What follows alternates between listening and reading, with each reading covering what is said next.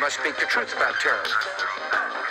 Let us never tolerate outrageous conspiracy theories, malicious lies that attempt to shift the blame away from the terrorists themselves. Take your own advice. What happens? I tell you what happens. Blam! I have a window that looks directly at the World Trade Center, and I saw...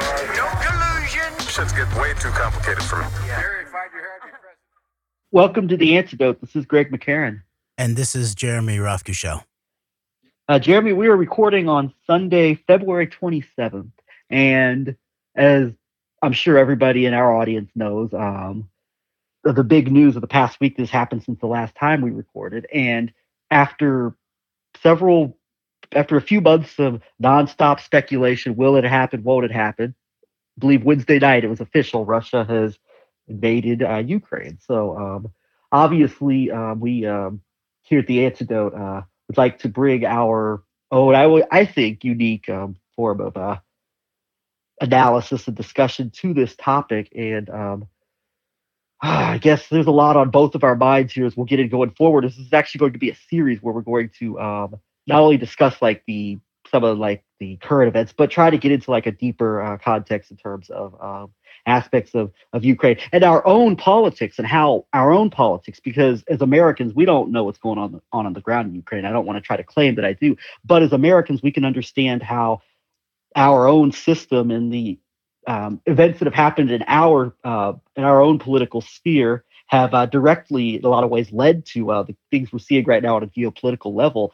We could analyze it from that regard. So we're going to try to do through a deeper discussion of aspects of Ukraine, Russia, geopolitically, and then also from the perspective of our own politics and how they fit into this moment that we're in right now. But I guess we could start out, Jeremy, just maybe give a bit of a general thought of what you're feeling, where your mind is on this, and then we could get into a discussion. I guess a combination of talking about in this first part of what will be a series, getting into some of the elements of the propaganda surrounding some of the media narratives, and then also what you see as some of the threats that are lingering as a result of this in numerous capacities that could have an effect in a number of different ways, in very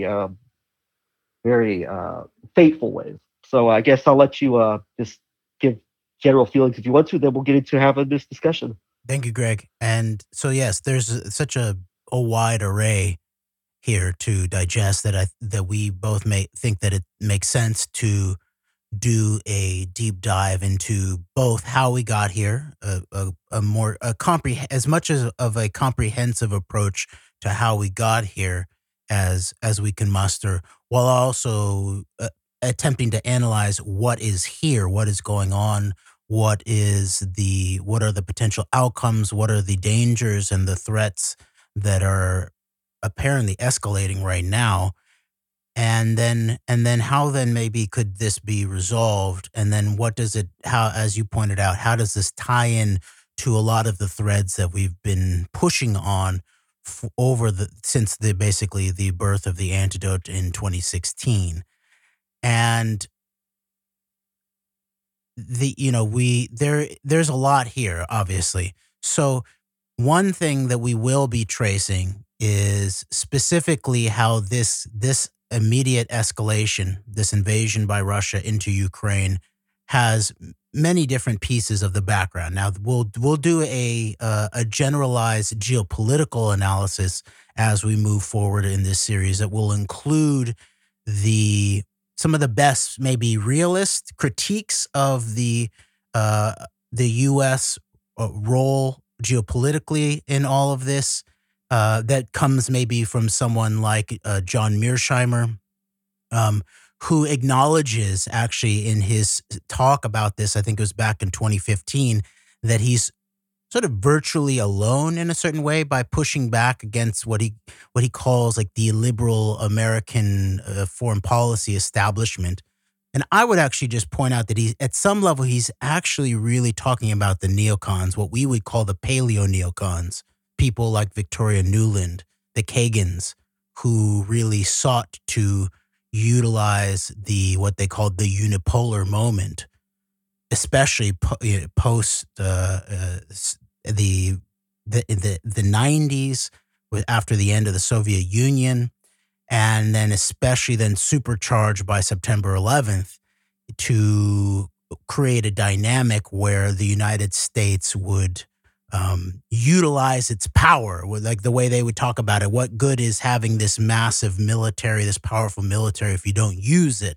That was what the neocon consensus, both the paleo neocons that we call, in terms of, we'll talk about them as the America First neocons, the Kagans, the Newlands, the Bill Kristols, the David Frums, from the people who we haven't yet figured out what to call them: the neocons, the new neocons, the Russo-Israeli neocons. It's not quite clear exactly what to title them, but what their consensus was that, especially post 9/11, time to use the U.S. military and its power in order to extend and influence what they saw as the unipolar moment. And so that's what Mearsheimer then deals with in his talks around that time. And then there's also an article, his paper about it. It's titled "Why the Ukraine Crisis is the West's Fault: The Liberal Delusions That Provoked Putin," by John Mearsheimer. And so there's that we'll use that as the most credible, factual analysis, the least weaponized, I would say, analysis of that side of the equation, in terms of the use of NATO, what Mearsheimer identifies as "quote unquote" democracy promotion. Now, of course, what the problem with Mearsheimer always is, and that includes in his book with Walt about the Israel lobby, as we've pointed out when we've actually read from it and digested it, is there's a virtually total absence of deep politics. So the promotion of democracy, quote unquote, it was not real. There was not what was deeply actually going on. But he sort of leaves all of these surface levels undigested. However, he articulates some of the actual geopolitical conundrum here, and from the U.S. West side of things, their involvement in the manufacturing of this crisis. Okay, and there's a lot of truth to that too. We'll then also take on the actual Putin Russian articulation of what Putin believes he's actually doing and why he believes he's justified in doing what he's doing, which actually I would immediately point people to John Swin's really important work right now on his YouTube channel, Expose the Enemy, where he's just recently put out a very interesting mini documentary about the apparent long-term dehumanization, or really the sort of the attempted geopolitical cultural genocide approach to the Ukrainians from this aspect of the Russian component. And he delves into questions of even Vladislav Surkov and the use of mass-scale chaotic narrative warfare, where, as opposed to maybe what as we were talking about earlier, Greg, of like the Mossad's apparent slogan of "by deception thou shalt wage war." This is something more like a by way of chaos, of sowing epistemological opacity, basically. By it's a way of sowing confusion, rather in using deception at times, but also using the truth sometimes in order to wage chaos, as we pointed out, in terms of the RT position in the West. Yep. Actually involves something around speaking certain uncomfortable truths up to a point, while weaponizing even the truth in order to sow political chaos. Yeah, taking advantage of multiple areas of legitimate critiques and around like the American, our system, where government corruption, etc. But then also weaponizing them, I think, in a lot of ways out of proportion, and basically using it as a weapon ultimately to just sow as much discord and division in society as possible, as a means of actually using these legitimate issues and luring people in and bringing people in as far as like, well, here's an outlet that tells the truth. I mean, I remember, Abby Martin saying, if I have to go to Russian state media to tell the truth about my country, I'll do it. And so that comes with the double-edged sword of, yeah, well, you can tell some truth on your show, but at the same time, like, the people, the purveyors of this who are putting this out there are using it for much different purposes, as I think it's pretty safe to say. So, great point. And as we've also spoken about over and over again, is that there's certain truths, for example, that someone like Abby Martin was able to speak on Russia Today, and while she still to this day has never really done a public reckoning with the framing or the usage of even quote unquote dissenting truth telling or on Russian state media platform, which is obviously has some kind of propagandistic intent. It would be like rejecting an analysis of someone who sort of turns to more independent alt media from having worked at the Voice of America, like saying like, oh, there's no propaganda, not analyzing the propaganda component of the Voice of America. You sort of got to do it. Like there's something there. It's like, all right, maybe you're spitting truth to some extent, but then what is the reason? What is the reason for the platforming of your truth that you're spitting by this obvious sort of state propaganda establishment? And then we also pointed out that there are certain truths you couldn't say on RT, and that have become explicit now. And Greg, you've been the one who's noticed and historically taken account for these very specific little sort of openings of this Russian deep state media component in terms of people like John Kiriakou, the alleged CIA whistleblower, who actually worked sort of under this Cheney component during the early war on terror. And now went to Sputnik Radio, I believe, and has done a show with the former Breitbart man Lee Stranahan, who, by the way, go look at his recent shows. What's it called? The Backstory. He is the Backstory. He is more unhinged than I've ever seen him. He seems to be slurring words and on the verge of incoherent. But the only thing that's clear is that he totally supports Putin now. And so he's sort of like the id of the sort of the Russian assets in the American media. I think you could sort of see the real pure id of all of that. But Kiriakou, you noticed, Greg, that Kiriakou was reporting on that the bureaucrats, the managers of RT, had very specific lines in the sand around what kinds of truth could be talked about. And something like 9/11 was where it really existed. Ground zero on 9/11 specifically.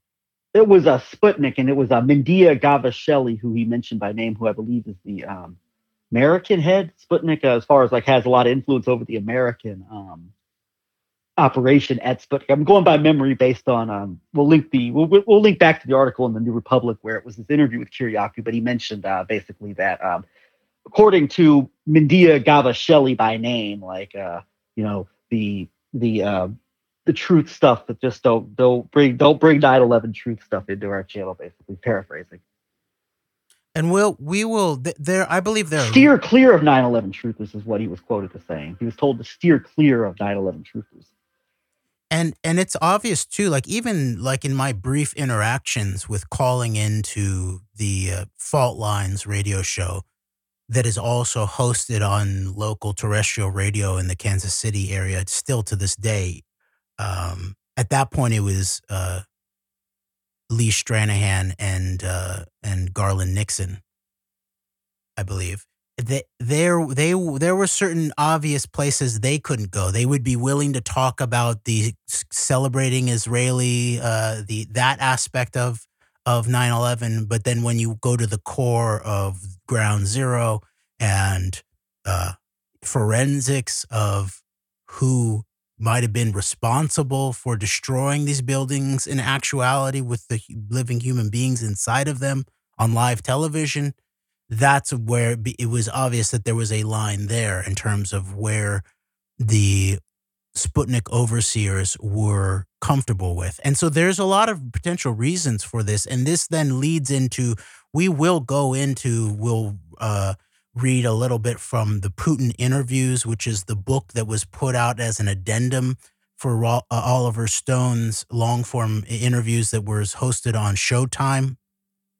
The foreword, interestingly, is by Robert Scheer, formerly of Ramparts way back, and now has his own outlet.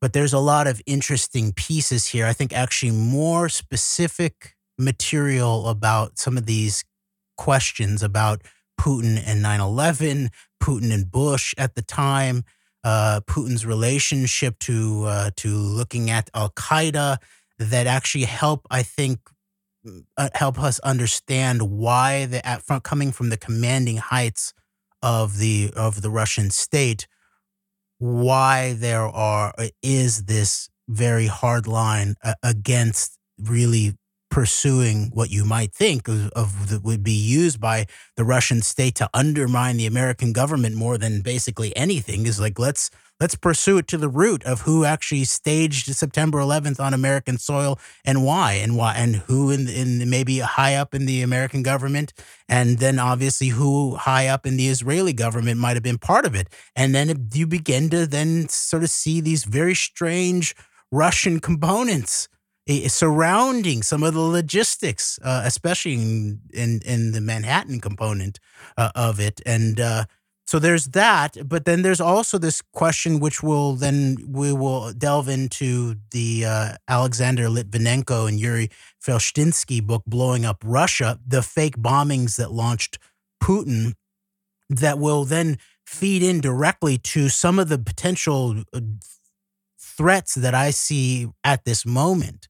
And so I will mention right now that I just wanted to quickly go through the threat landscape right now.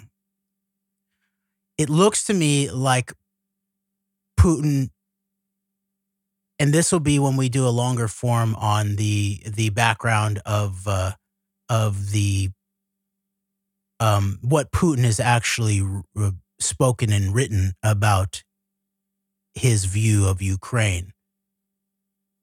For example, it's called Putin's. It was an essay that he wrote middle of last year, 2001. It's a 5,000-word article titled "On the Historical Unity of Russians and Ukrainians," and you can get a little bit more of this deeper historical background by watching John Swin's recent video about some of this. But we'll get into some of that. And to me, it looks like Putin very likely had been openly threatening to basically go in and what he's calling demilitarizing and denazifying Ukraine. And geopolitically, what that might mean is that in this article, I believe he says, okay, if we're not given what we want in terms of these security assurances in relationship to Ukraine and NATO, and the NATO aspect is just a more surface level aspect of this. What's deeper is what John Swin's moving into here, which is this much longer term attempt to erase Ukraine from its own individual cultural nationality in many ways, in relationship to even the obviously early Soviets, the Stalin, and the questions of the Holodomor, which there's a lot of controversy there, and we probably should get into some historical reading around that. But even before that, there was already, even in relationship to the Tsar, and even before that, there was always some kind of an assault and a controversy around the Ukrainians and whether they are their own people and all of these kinds of things. But in this essay, it looks like Putin calls for basically, if we are not given these assurances, then Ukraine will have to be returned to its 1922 borders, is what it looks like. And so, to me, it looks like that the military strategy here was to go in. Obviously, Putin first recognizes Donetsk and Luhansk, and we'll go into some of the background there of this eastern side of it, which is at the location of the of a lot of the hostilities that have been going on over the last almost decade now, and then the deeper political aspect of how that evolved and how that was manufactured in Ukraine. But it looks like Putin is attempting to go in and basically remove the current government in Ukraine, siphon back off the East to actually direct Russian control, and then leave what might be called a Ukrainian sort of rump state of some sort that could then be called a neutral state as a quote unquote buffer zone to NATO. That's what it looks like to me that Putin was actually after. Now it looks like we don't know what's coming next now, and this is where there's a lot of danger in this moment. Obviously, anytime you have NATO and the U.S. and the West facing off in a very, very direct proxy war of some sort, it's almost on the edge of not even a proxy war at this point. This is not like Vietnam or even Afghanistan at some level, because this is right there in terms of Russia in a European context. That you have big nuclear powers, and so there is the very obvious question of nuclear escalation. And so just this morning, that's what we're seeing, that the NATO, the United States, and the West has now come to basically cutting off Russia in a very severe sanctions, economic sanctions that go beyond just the oligarchs and certain financial elite and financial systems, but even into the Russian government, where Putin himself and Lavrov and then the military leadership are all targets of the sanctions too. And then additionally, this question of the SWIFT, which is basically the banking system, the global banking communication system, Russia being cut off. And so this morning, I believe, in Russia, runs on the ATMs. There is even the oligarchs. Some of the oligarchs are taking big moves. For example, Roman Abramovich, who we've talked about a lot in the past, who is also currently apparently still the richest man, the richest Israeli citizen, who owns the Chelsea, or had owned the Chelsea football club, as they call it over there, soccer club. He has transferred the holding of it. It looks like he stepped away from the holding of it, probably to try to immunize himself from these escalation of these sanctions. And even Oleg Deripaska, who's at the epicenter actually of the deep politics behind all of this, including Paul Manafort, and his whole deep role in Ukraine. And we'll then explore that too, because there's some aspect of this moment that is just directly a continuity of the 11/9 operation, which was a long-term operation in many ways. And Manafort at the epicenter of Trump, what was called Trump Russia, but we call 11/9, in order to fully comprehend the transnational components of it, and especially to reincorporate how strongly there was American domestic elements involved in it long term, but also Middle Eastern, especially Israeli components in this to be fully defined. And then even some of the children of the oligarchs and the Russian oligarchs are speaking out about how this needs to be resolved. And so this morning also, it looks like that Putin has, as a response to the West, basically they've raised their, basically the Russian version of DEFCON. They've raised it to an elevated level, and including calling it, I think it's called a so they have four levels. They have one, constant; two, elevated; three, military danger; and four, full, which is similar to our DEFCON levels in the United States. And so Putin has put them on ready and escalated it to the second level, which would be elevated. And then what you can see very interesting is that the announcement of it is Putin sitting there, and then next to him, not that close next to him, and as people are noticing, like it doesn't look like anyone gets close to Putin these days. It seems like it's been months since there's been someone who's even like next to Putin, and that whenever he's meeting with people, is really far away from them. Even when he met with his security cabinet in the early days, earlier this week of launching the invasion, they were all far away from him in these chairs. And you notice a lot of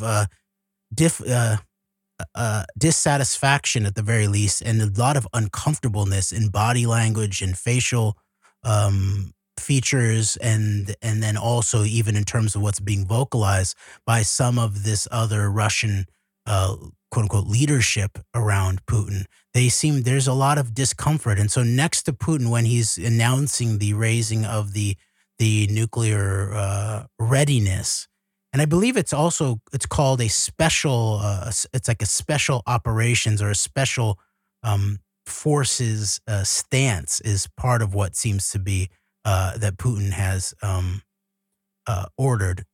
That to Putin's right, I think, are the his two main military leaders, and one is Shoigu, who is basically the head of the basically the defense secretary. I think is sort of his, or he's actually the commander of the armed forces in total, and then next to him is Gerasimov, who the so-called Gerasimov doctrine. It's not really a doctrine, but we've sort of unpacked some of this before. Actually, if people are interested, they might want to go back to shows where we dealt with Surkov and Gerasimov, and in relationship to the geopolitics during the Trump years. But so then the Gerasimov is there too, and Gerasimov is the head of the general staff, basically, for Putin. And you see Shoigu's face he's almost angry, maybe. He's definitely uncomfortable with what Putin is doing. And so when you combine all of these factors, you get a sense of like Putin's actually beginning to be isolated even more at some level. He's even the Russian soldiers at the front line, some of them are real young conscripts, and they weren't even told that they were going in for an actual invasion. And this, of course, is how Putin staged a lot of this, was as drills. This was just military drills. And up until the day of the invasion, there was the whole crew of people that we've been dealing with in terms of Trump Russia and their total denial of the basic facts and analysis of that. The 11-9 liars, we might call them. They were basically saying that the U.S. is just gaslighting and NATO is just lying about any real threat of a Russian invasion up until it happened. And so those people need to be looked at again in terms of how wrong they got this. And maybe it's also the case that they got the actual 11-9 truth and the actual Trump-Russia investigation even more wrong in terms of their ongoing denial of how real all of that was, and how it was way, way worse and way deeper than, of course, MSNBC and CNN, especially CNN, were telling the American people. And so in this way, this is really the continuity of that operation in many ways. So there's also then talk of a potential of a negotiation between the Ukrainian President Zelensky and Russian, probably not Putin himself, but Russian officials, to be It looks like it's to be hosted by Belarus, actually, which is not really neutral terrain at this point, as even like this invasion is partially being launched from Belarus. Um, but it's beginning to be. There's a lot of pressure now from quote unquote both sides to de-escalate this thing and end it, at least for now, before things get really crazy. And for example, the Russians seems to have had a little bit. They seem to have been pursuing some kind of blitzkrieg, you might call it, from the Nazi warfare doctrine of going in really really hard and fast and sort of shock and awe in that way of that time, and decapitation kinds of moves. They look like the Russians have been held back. But meanwhile, then there looks to be escalations now, and the Russians have only involved maybe a third to 2/5 of their armed forces that they've gathered at the Ukrainian borders, who have actually gone into Ukraine at this point. And the Russian military looks to be escalating also towards moving in thermobaric weapons, which is basically instead of basic munitions that then sort of explode in one place. The thermobaric weapons, which by the way were first introduced into the battlefield by the U.S. military in Vietnam, and then used in the War on Terror, including in Afghanistan and I believe in Iraq too. The Russians have used them too in their war in Chechnya. I believe they use some of these thermobaric weapons, but they basically create a fuel vapor cloud, I think is the way. It's an aerosolized fuel vapor cloud that's then set on fire, and so it can create a lot more both fire damage to humans, especially. It can even if you're not in the immediate ground zero of it, it can sort of suck the air out of your lungs and potentially kill you by losing oxygen. But also a lot more overpressure force in terms of pure physical destructive force in terms of these weapons. So those are being moved in. Now it's hard to know whether this is just a threat or whether they're intending to actually use them in Ukraine. So that's some of the stuff going on in terms of what might be called the kinetic warfare dynamics right now.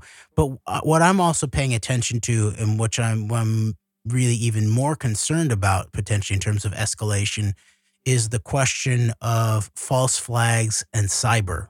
And those are two different things. One of them would be false flags. There's certain strange indicators in terms of the setting up of a situation inside of Russia of potential false flags. For example, there was a document that was issued by the Russian Ministry of Health a couple of days ago that got put out that indicated that Russia was anticipating a massive medical emergency and has ordered health organizations to immediately identify medical staff ready to relocate and work. Now that could be directly related to the front lines of their Ukraine invasion, but it could also hint directly at something like the setup of a massive false flag, something like a dirty bomb that would be then to be blamed on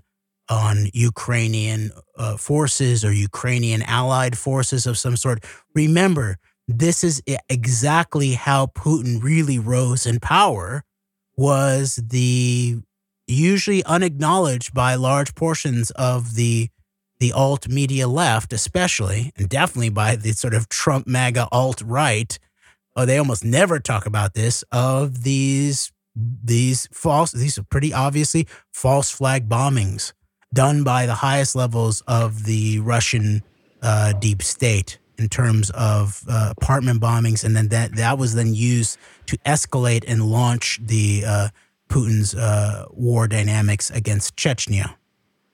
Yeah, and I always come back to this because it's important. Like you said, that rise of Putin, and I come back to this a lot because it's very important.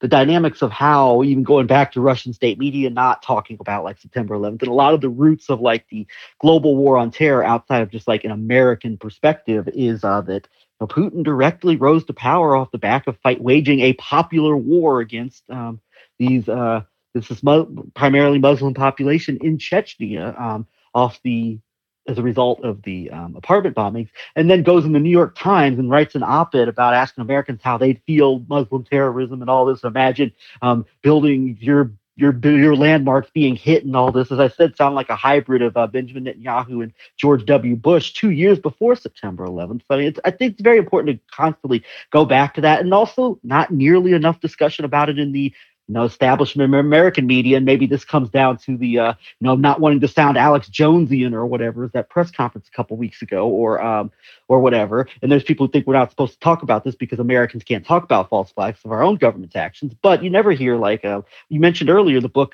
Blowing Up Russia by Alexander Litvinenko. He ends up poisoned, and there's been no serious inquiry opened up on like the roots of what brought this to power and how it relates to once again, the intersection of our own corruption as far as foreign policy goes, and this the continuity in terms of like waging this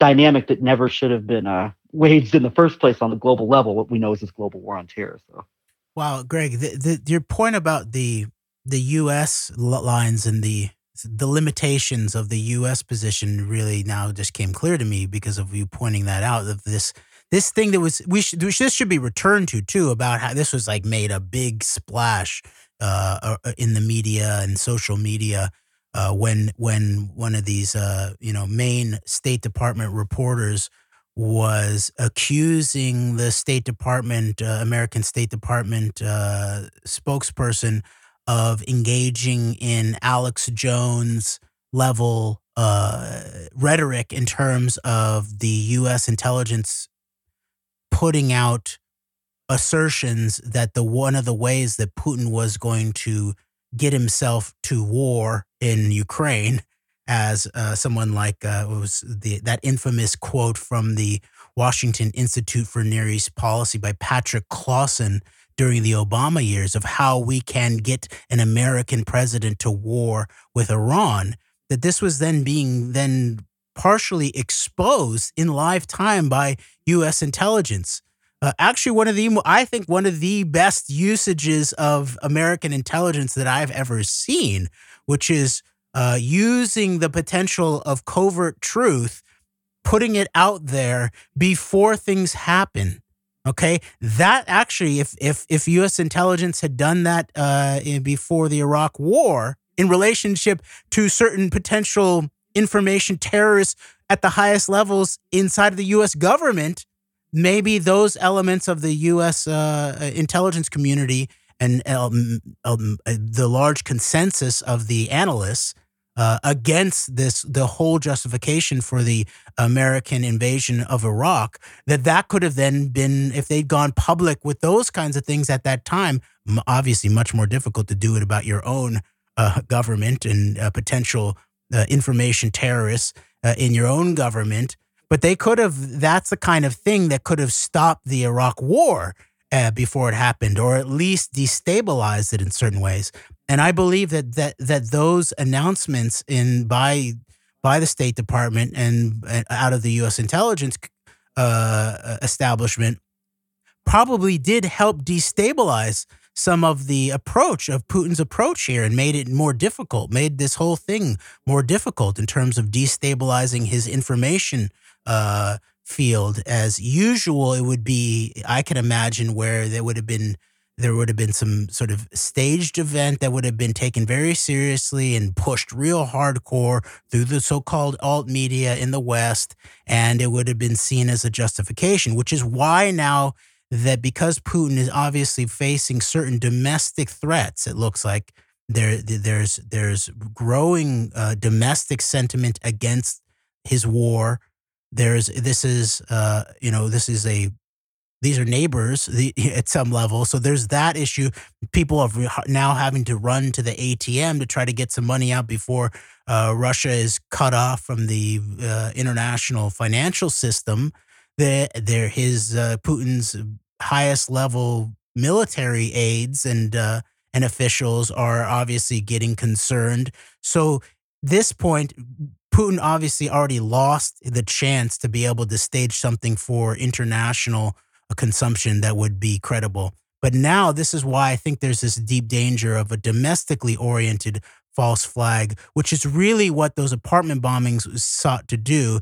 And they effectively did do, as you pointed out, Greg, the parallel with Bush is that Bush, for example, in his first year as president, was down, way down in terms of the way that the American people saw him in the polls, real low. And then he, after 9/11, goes up to over 90% support. Putin, what I've seen, was 4%. 4% of the Russian people were supportive of Putin when he first entered into power, and then after the apartment bombings, it went up to a massive something mid 40%, which then was enough to support him in his move to escalate the war on Chechnya. But one last thing that I forgot about, Greg, that you sparked my understanding of was that the fact that the State Department did not immediately respond to the reporter by saying, and Putin and Russia has a historical background of staging false flags even against their own people on their own land in order to escalate this exact same kind of neighborly invasion in terms of Chechnya. That shows that there is some kind of, in a similar kind of way that we were talking about how RT and Sputnik Radio is Russian state media, obviously have certain kinds of lines that they will not go in relationship to even exposing the American false flag terrain, including 9/11, that there's something around the American government that has its own lines that it can't state the obvious in terms of the credible background here, even when they're being, accused of gaslighting the public. And these kinds of things, they could have pointed to Litvinenko and his book, and there's tons of mainstream writing on the apartment bombings and the Russian false flags and all of that. And they didn't mention it at all. To this day, it hasn't been put out by any American official in relationship to this, even though it's so obvious, immediately relevant to this moment. You're absolutely right. And I was thinking, as you mentioned, the position of actually floating out there the possibility of a false flag, and that would seem, if you're correct about that seemed to maybe catch some of the Russian elements off guard in terms of plans and all this. That would be a direct contradiction to this narrative that Putin's capitalizing off of American weakness or whatever, which might actually be true. There is an element, I think, of chaos in our own system that probably is being taken advantage of. But this idea that he's just benefiting. I'll talk about this when we get into the media propaganda aspects of this, the narrative around this. He's just benefiting from American weakness and all this, blah, blah, blah. When actually that would actually be a step of strength. And then the combination of a step of actually being in a position of strength to point out, telegraph this before it could happen. And then, of course, then you have the drawback to that, which is our own obvious glaring weakness, to say the least, of elements within our own system of an inability to speak with any sort of clarity or serious honesty about the nature of false flag terrorism, et cetera, and these types of events that are used to, these catalyzing events. So September 11th was called, obviously, and the lead up to it, and the inability to really clarify that either from a Russian perspective or an American perspective. And that's because ultimately of there's mutual compromise there in terms of almost exposing your own hand and your own complicity in addition to what other people are doing. And so a combination of a position of strength, which could have actually been elaborated on and made stronger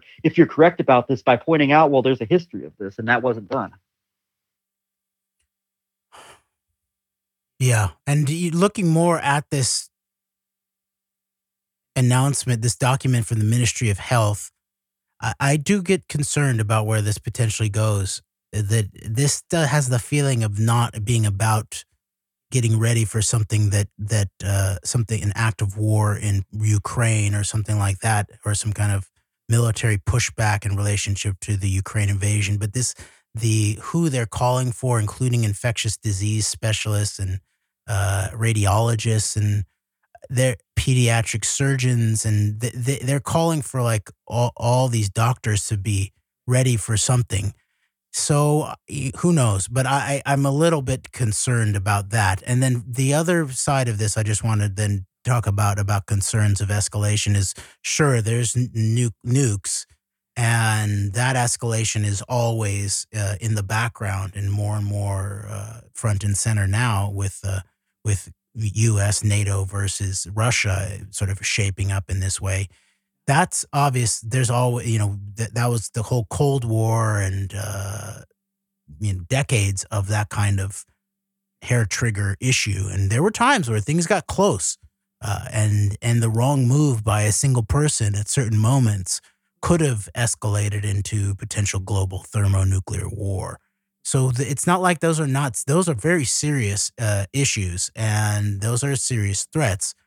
However, this kind of escalation in terms of nuclear readiness happens fairly regularly in terms of certain kinds of things that happen. For example, we'll go back and look at September 11th. There's this whole nuclear umbrella component that I've mentioned before surrounding September 11th, both on the American side, where there's STRATCOM and there's nuclear terror drills by the Department of Energy's nuclear bomb squad, where they're in the European theater.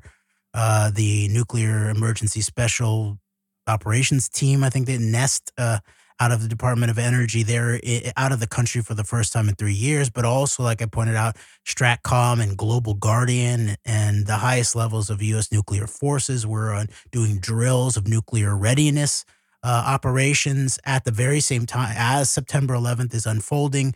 And then Putin in these interviews with Oliver Stone even talks about how the very next day, so I guess September 12th, that Russia had high-level nuclear security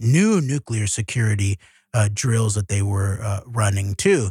So there's a whole component of September 11th that has a nuclear umbrella to it too.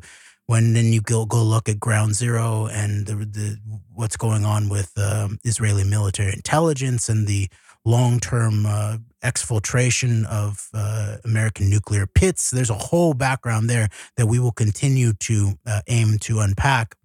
But that exists. What has not really had much history is the question of cyber attacks, cyber escalation. And about a month ago, maybe a month and a half ago, we did a show where we talked about specifically what's being looked at and sort of articulated in relationship to potential the cyber pandemic, the cyber drill, a global cyber drill that Israel, it looks like, was hosting and leading. And there's leaks out of the White House about there's a divide in terms of potential American cyber response, aggressive cyber response in terms of certain Russian actions. And so we're still in a realm where we haven't really digested the SolarWinds hack just not that long ago that was very much looked like it had at its core a Russian component, and yet it was, as many of these major hacks are done, they're done through Microsoft. So remember Microsoft Israel, the Jedi Cloud, the long-term relationship of Microsoft with Israel. As we pointed out before, Alan Dershowitz's justification or excuse making for being incredibly accused by Epstein Maxwell victim Virginia Giuffre Roberts of, it wasn't at me, Alan Dershowitz, the notorious Israeli deep state lawyer who was actually seen by her and others. It was actually the former chief technology officer of Microsoft, Nathan Myhrvold, and the guy who really got the escalated, especially surrounding September 11th and the turn of the century, the escalation of Microsoft in relationship to Israel, now even putting aside the deep Bill Gates relationship with the Epstein-Maxwell network and Israel in general. So that's still hanging out there, that SolarWinds, which looks like it went everywhere in the American government and the Fortune 500 corporations. Basically, it looks like almost all of the sort of even regional justice, U.S. justice system components had their emails taken over by it. It looks like, and that the way that it looks like it was delivered was via Microsoft.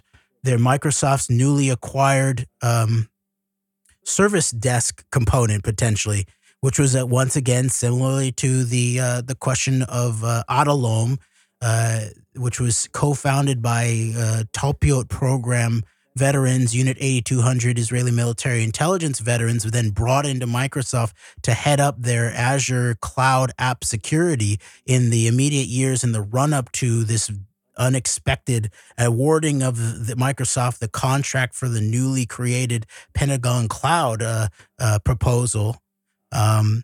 That Microsoft had just acquired this Israeli company to handle their service desk, the sort of the front desk at the hotel, for example, might be one way of thinking about it in terms of other maybe more human intelligence kinds of operations. And I can't remember the name of that Israeli company, but people can go back and look at our show on on Solar Winds. So this is now sitting in the background. So I want to just finish up this thread of my thought in terms of the potential of danger, even here directly in the United States, for example, of escalation and where this could all go, by reading a very brief passage from a book by Nicole Perlroth, who is the New York Times a cyber reporter, I believe. It's titled, "This is How They Tell Me the World Ends, the Cyber Weapons Arms Race." Now, obviously, this being a New York Times reporter and a mainstream kind of book, there is what's obviously missing here is deep state analysis, and most specifically, a much stronger, more accurate, more deeply honest analysis of Israel's involvement in this whole situation. Now, there's tiny little touches on it, but that obviously is not there, which is usually the case when we're dealing with these mainstream narratives around these very big issues. And at the same time, some of the basics of the reporting here are crucial to consider. So I'm going to go to, this is an immediately following, and we will follow up with assessing the background of Russian cyber operations, even in Ukraine specifically, which are deep and massive, actually, and have been part of this current invasion operation too. But we won't go directly into that right now. I just want to read this specific passage from page 379, which is the chapter's titled "The Backyard." In "This Is How They Tell Me the World Ends" by Nicole Perlroth, the cyber weapons arms race. Quote, "I had always been warned we were headed for the mushroom cloud. In fact, behind all the fast-breaking stories I'd been tracking, the election meddling, the disinformation, China's commercial trade theft and creeping surveillance, the coming train wreck from Iran, I'd been covering one story that seemed to foretell the worst. Those calls I started getting years ago from DHS, the ones warning that Russia was penetrating our energy networks, our grid. Well, as our country dithered back and forth on the quote-unquote Russian hoax, the reality was that Russian hackers were up to something far worse." Unquote. I just want to mention that this was one of the big talking points of the 11/9 deceivers, the Trump Russia. It was a hoaxers kind of people, the same people that ended up being so wrong, obviously wrong, maybe deceptively wrong about Putin's invasion of Ukraine. They would always make fun of this Rachel Maddow report. I'm thinking of people like Jimmy Dore and Glenn Greenwald and Aaron Mate and Max Blumenthal, people like that. They would always make fun of this report that Rachel Maddow did on the potential dangers of Russian cyber hackers inside of the American power grid and what the potential implications of all of that were, and they're like, this is just fear mongering, and there's nothing to it. It's just like the entirety of Trump Russia. It's a big conspiracy theory hoax. Okay, so this is actually the actual background reporting behind what they all dismissed as a quote unquote hoax. Okay. All right, back to page 379 of This Is How They Tell Me the World Ends, the Cyber Weapons Arms Race by Nicole Perlroth. Quote, I suppose it's fitting that I would get the call on the 4th of July. I'd been driving through the Colorado Rockies that holiday weekend in 2017 with my husband and our dog when my phone rang. Quote, they're in, unquote, the voice on the line told me. Quote, they're fucking in, unquote. I told my husband to pull over and let me out. My source had gotten his hands on an urgent DHS FBI alert. It was meant solely for the utilities, the water suppliers, the nuclear plants. The bureaucrats were trying to bury it on a holiday weekend. And as soon as I got eyes on it, I could see why. The Russians were inside our nuclear plants. The report didn't spell it out, but buried in its technical indicators, analysts had included a snippet of code from one of the attacks. The code made clear that Russia's hackers had breached the most alarming target of all, Wolf Creek, the 1,200 megawatt nuclear power plant near Burlington, Kansas. This was no espionage attack. The Russians were mapping out the plant's networks for a future attack. They had already compromised the industrial engineers who maintained direct access to the reactor controls and radiation monitors that could affect the kind of nuclear meltdowns the world had only witnessed in Chernobyl, 3 Mile Island, and Fukushima. This was Stuxnet. Only it wasn't the United States doing the hacking, it was Russia. And the goal wasn't to stop the boom, it was to trigger one. The Russians had been shamelessly meddling in our politics, but when it came to our infrastructure, they had probed and prodded, lurked, fired off their warning shots in Ukraine, then vanished. Now they were inside our nuclear plants, lying in wait for the day Putin yelled, quote-unquote, fire. And if we had any lingering doubts about what the Russians were capable of that July, we had only to look to Ukraine, or to the cyber attack they pulled off 1 month later at Saudi Arabia's Petro Rabigh refinery. Using 0 days, Russia's hackers had leapt from an engineer's computer into the plant controls and switched off the safety locks, the last step before triggering an explosion. The technical hurdles to exact a cyber attack of mass destruction had been cleared. Now we were all stuck in a waiting game to the point of no return.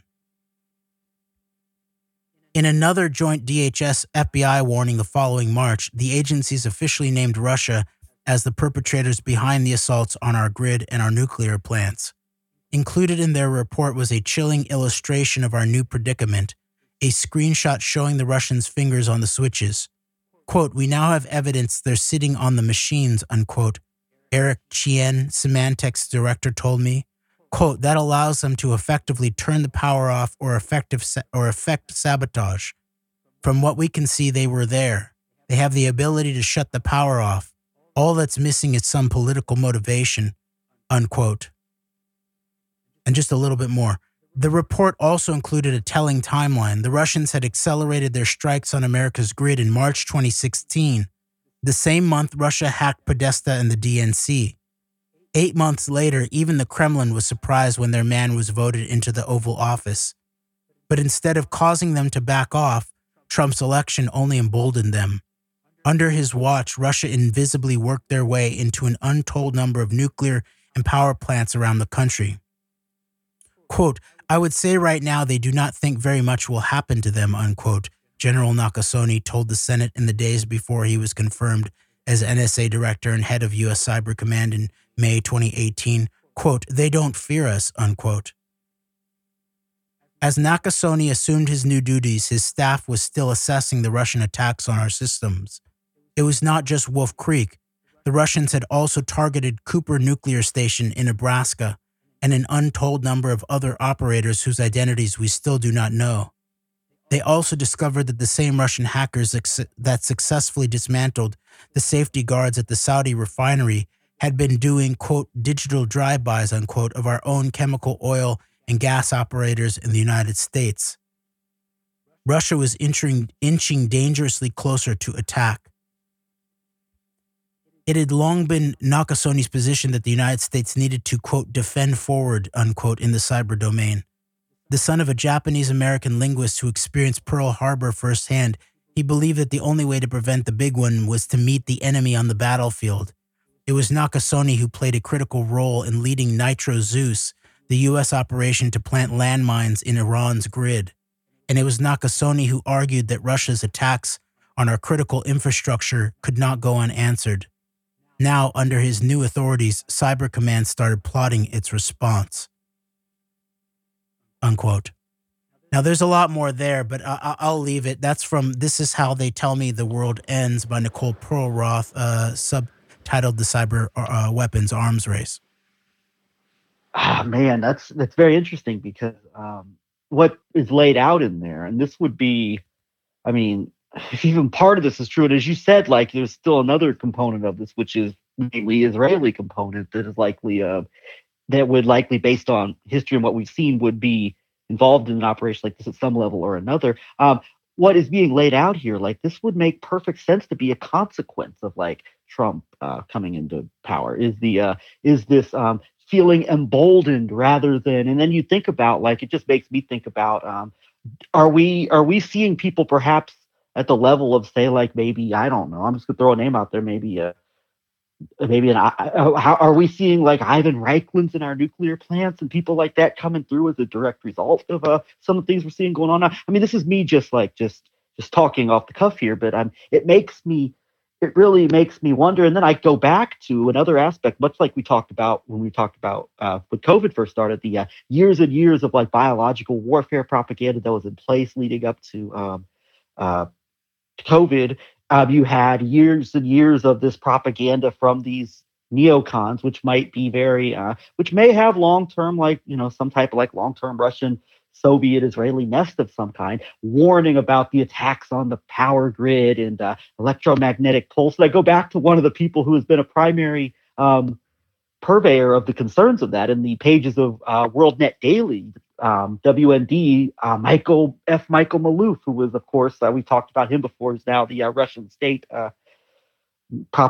media propagandist who was in a leading role in the Faith Wormser intrigues after September 11th. So, I mean, there's even the threat of it, like the years and years of like the threatening of and the building of the threat of like, our enemies could attack our power grid and all this. Like it's been there and it's very real. And I mean, this would make sense if there was like some kind of infiltration. It makes sense to me, and it's something that like it's just yet another consequence of like not exploring what the hell's may or may not really be going on to the depth that it needs to be explored to. Yes, because this is cyber, and this what you're pointing out was all these red herring types of talking about North Korean EMP pulse weapons that are going to be exploded in the atmosphere in order to take down the power grid. Now, there's all kinds of arguments about whether that's even really possible, whether that would be successful. Now, what they were pointing away from is the cyber attacks, which you don't even need an Ivan Reichlen in the power plant. You basically, although there would be a human intelligence component to it, very likely, similarly to the way that Stuxnet was then launched, and it was specifically the Israeli assets who were the ones who then were able to, bridge the air gap in terms of USB sticks and all that, and to actually get beyond the air gapped vacuum onto these Iranian nuclear systems. And so Perlroth sort of leaves out that component. That she mentions Stuxnet and she covers Stuxnet, but at that point she really should have brought in this Israeli component. It was the Americans and the Israelis that worked together on Stuxnet, and there was the NSA is almost really sort of semi-overtly accused the Israelis of heightening and escalating the virality of Stuxnet, and the Israelis were really the ones who delivered Stuxnet. And so then this question of cyber, which doesn't even really need a North Korean EMP or a bunch of Russian actual agents on the ground, but really just needs a way to jump once you're into the system, then you can be operating from pretty far abroad at some level. That this actually ties very directly into the U.S.-Israel special relationship, and then obviously the Israel-Russia special relationship too, which we will then cover because Israel and UAE and all these other countries that are implicated in the Trump quote-unquote Russia years are the ones who seem to be very trying to do a both sidesism. UAE ended up, sitting it out in terms of the vote against Russia at the UN. Yeah, and Israel is playing a game too. And when you say that, the special relationship, people always talk about the U.S.-Israel special relationship as we know, the way it's described. But then also, as you mentioned, it very well could be a Russia-Israel special relationship. And this would be elements of Israeli society that we've identified and laid out who are not friends of like America being in a position of strength and power in the world, and who would like. And as we've identified, like there is obviously ulterior agendas there with like elements coming out like the Netanyahu crew in there and their propagandists here domestically, internationally. And so that's the other special issue. Maybe we should start referring to that special relationship at some point. Yes. And you're exactly right, because if you really analyze the Trump operation real clearly in terms of maybe if you look at it from like what John Swin is, reminding us of the Vladislav Surkov, the Surkovian postmodern chaos warfare dynamics. It's a big joke at some level in terms of Trump, a quote unquote American strongman, where if you actually look at like the pictures of him meeting Putin at Helsinki and stuff like that, he does look exactly like the memes that were made of the picture of a dog with a chain being led around by Putin. And then also, as we've analyzed over and over and over again, Trump sold as some kind of strong man and outsider and brave guy. He's the opposite of that. He's obviously a physical coward. He's obviously is a big a narcissist who, under actual battle conditions, would throw everybody, including his own children, likely under the bus, let alone the country.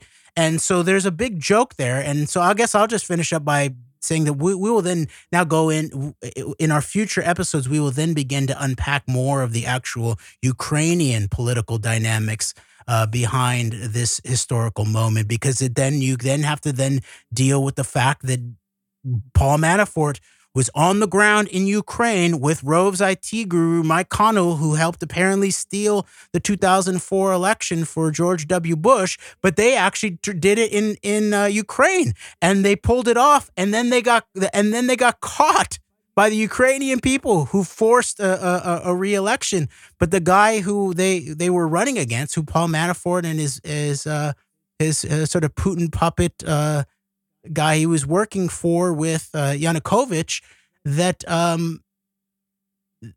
who eventually then sort of takes, takes the president position. But before that, you're dealing with the guy who he's running against, who is, what's his name again, Greg? Yushchenko, Viktor Yushchenko, yes, who himself was poisoned, I believe. And that's what I want to point out, that there's a certain kind of, I believe that you can read certain kind of like real cold humor in some of these things. And people have noted, and it is true that like Trump himself really, he doesn't laugh at, like, he doesn't laugh. Like there's no actual humor there. And there's something similar with Putin, where there's not actually, you don't really see some real warm-hearted kind of, laughing kind of scenario. And so there's this real cold, postmodern, Surkovian kind of ironic humor that seems to be painted into these deep state operations, which included the poisoning, as you pointed out, of Yushchenko. Remember that it was called the Orange Revolution And so the Yushchenko, as he was, there was an assassination attempt in late 2004 during the election campaign. He was confirmed to have ingested hazardous amounts of TCDD, the most potent dioxin and a contaminant in Agent Orange. And so I think there's a lot of, deep symbolic sort of postmodern irony packed into that, including the fact that this was, Agent Orange is known as the American, usage. And then this is the Orange Revolution. And then so we're going to poison Yushchenko. So we have to look then back at that whole 2004 time frame where Manafort is both, he's in Ukraine, and Mike Connell, Rove's IT guru, is both in Ukraine and in Ohio. I guess they successfully stole 2004, and the American people to this day, including those who have begun to figure out 2016 to some extent, have still not spoken openly and directly about the same network stole 2004 in both the United States and Ukraine. And they only got caught in Ukraine is what it looks like.